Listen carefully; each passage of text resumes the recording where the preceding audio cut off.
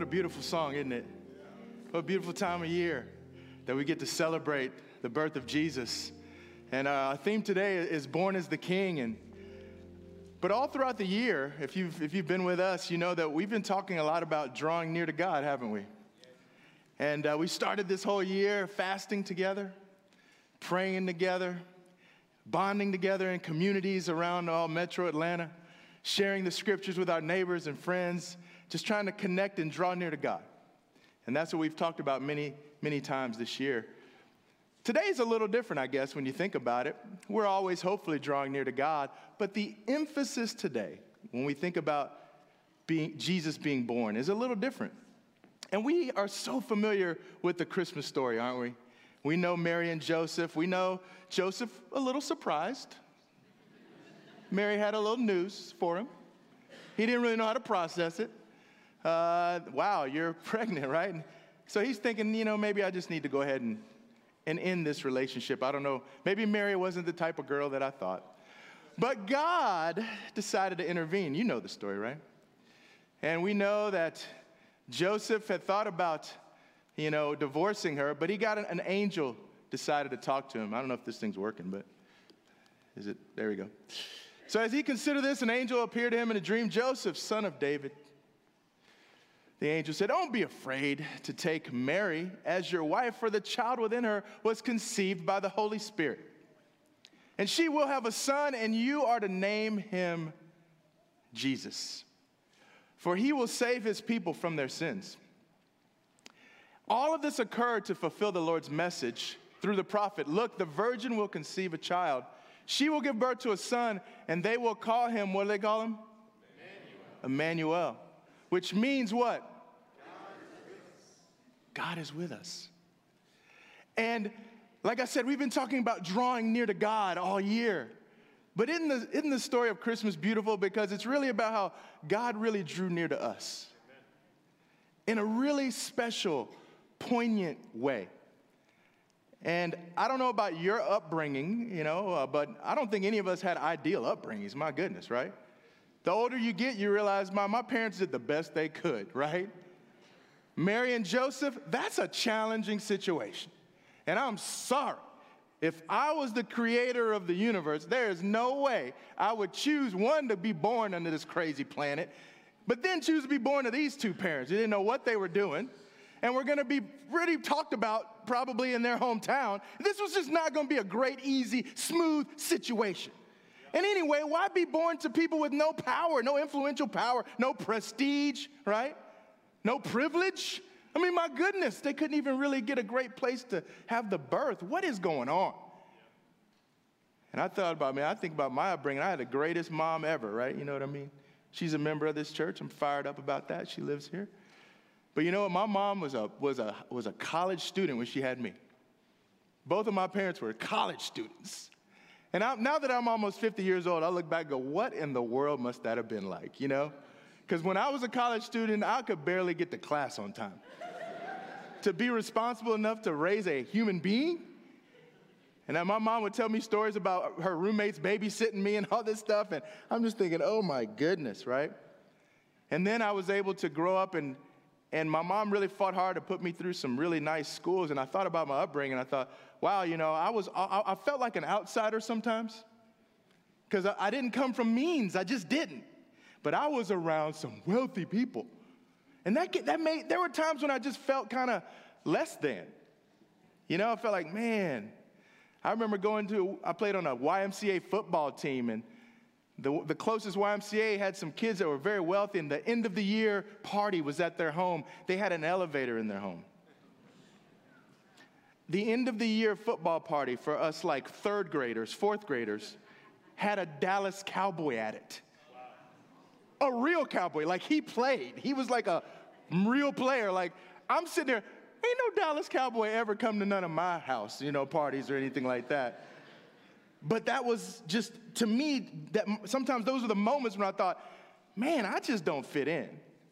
I'm kind of an outsider around here, And it didn't change. High school, similar. College at Princeton, similar moments when just feeling like I just don't add up.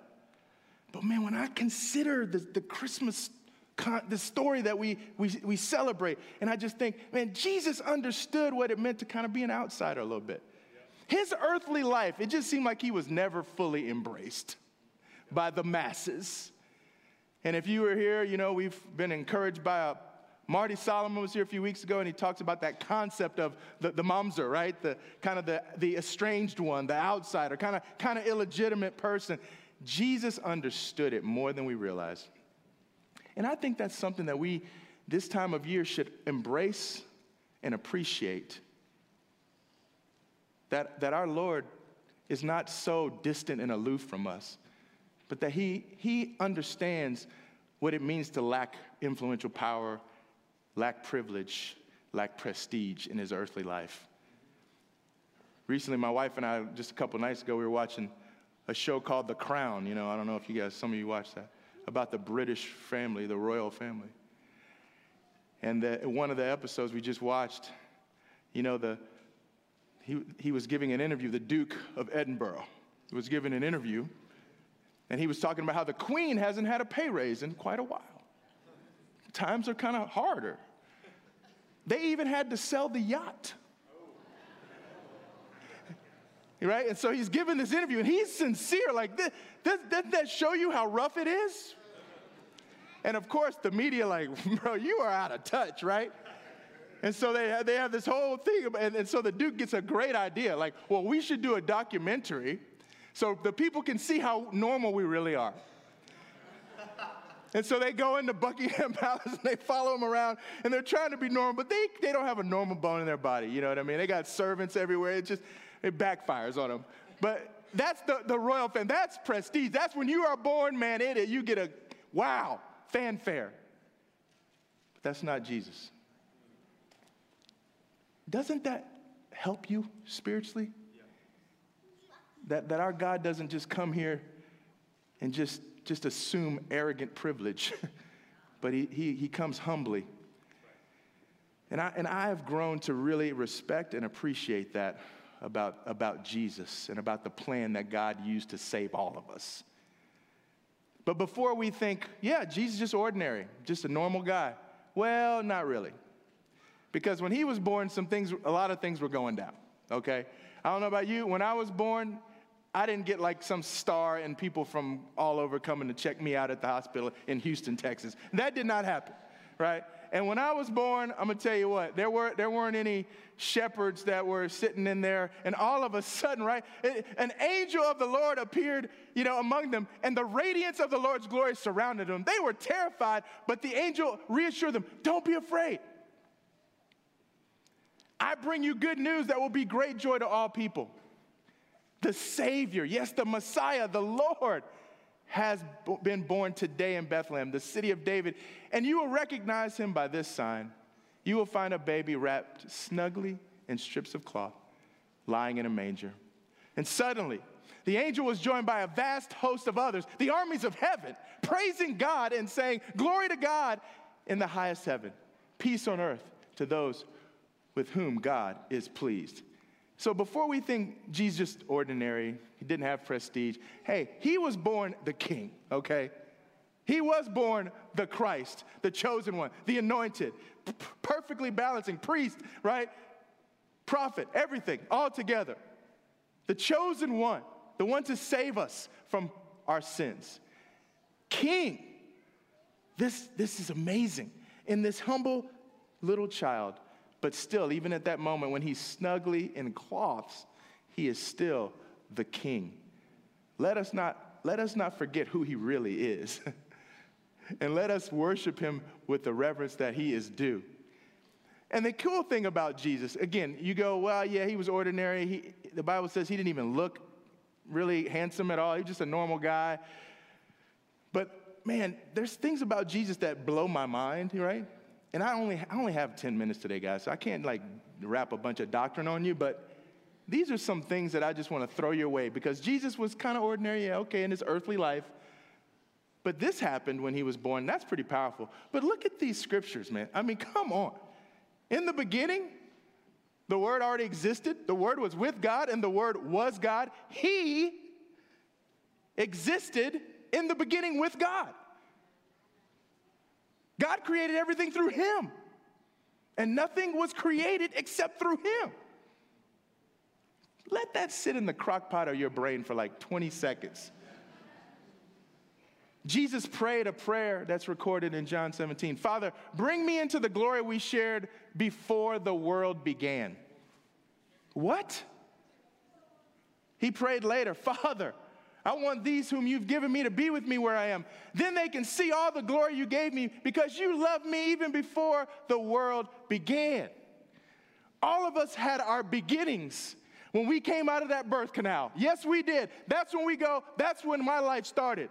But here's the crazy thing about Jesus. His earthly life may have started with Mary and Joseph, but his existence was always, he was always in existence.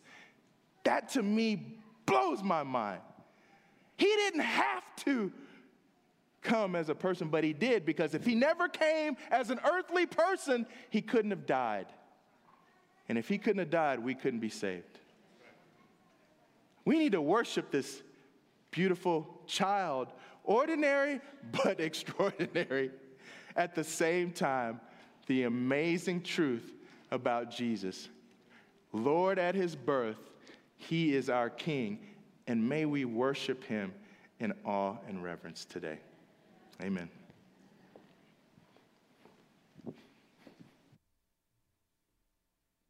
At this time, the ushers are going to be coming forward and lighting the candles. We're going to be singing Silent Night together before we take communion together.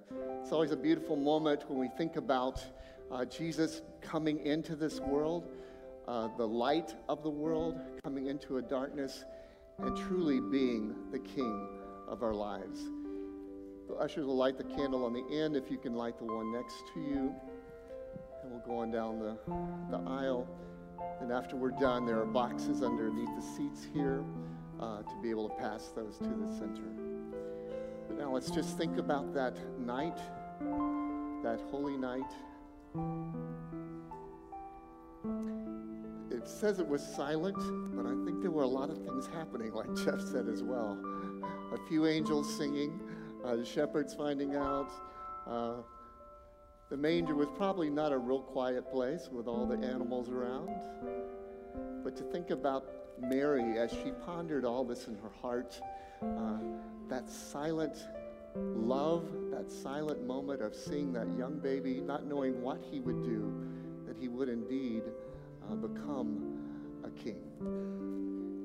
But today, is a special time for us to remember that and to be able to look at this candlelight. Let's just take a moment as we light the candles to think about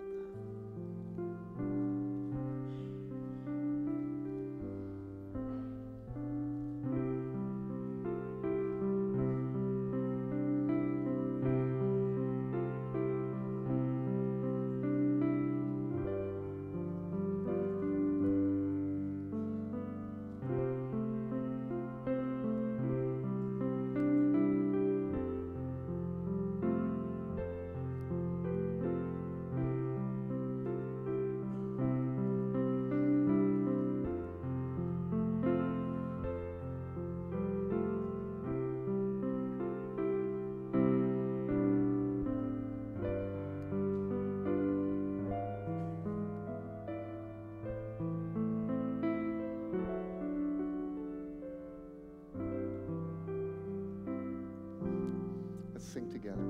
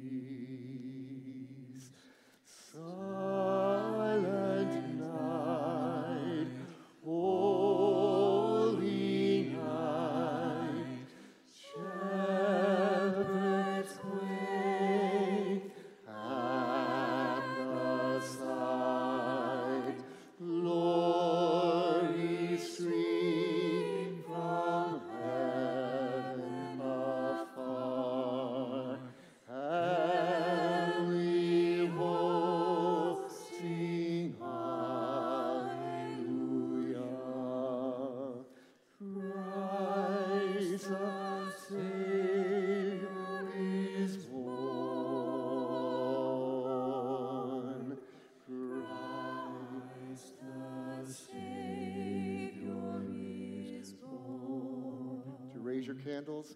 Silent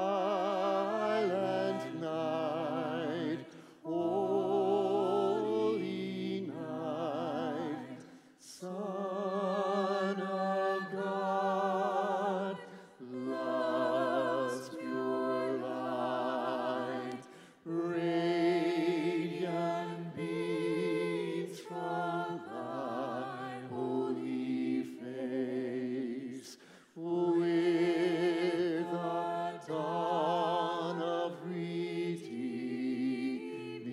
grace. Jesus, Lord, at thy birth. Jesus, Lord, at thy birth. Amen. Blow your candles out and pass those to the end, these center aisles.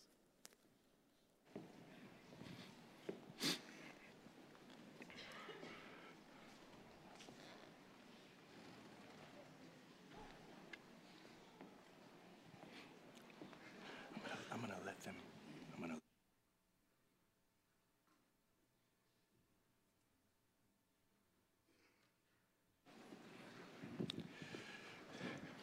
This time, I'm going to lead us in a prayer, and after that prayer, we're going to take the Lord's Supper together.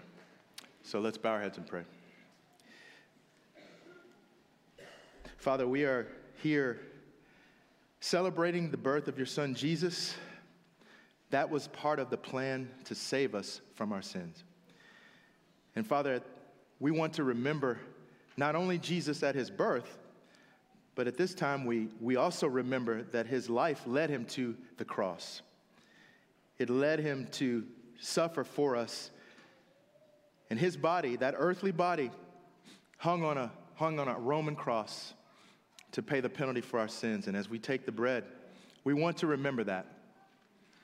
And we want to remember that he even shed blood. And as we take the juice, we want to remember that Jesus did shed his blood for us to save us from our sin. But Father, we know that that wasn't the end of your plan. Because as we take these elements into our bodies, as we commune with you and with one another as the body of Christ, Father, by doing this, it is in a way proclaiming that we believe that he will come back and that he will draw near to us again and take us to be with him. The new heaven and the new earth. Wow, what an incredible reality. We take this now in his almighty, powerful name, the name of Jesus. Amen.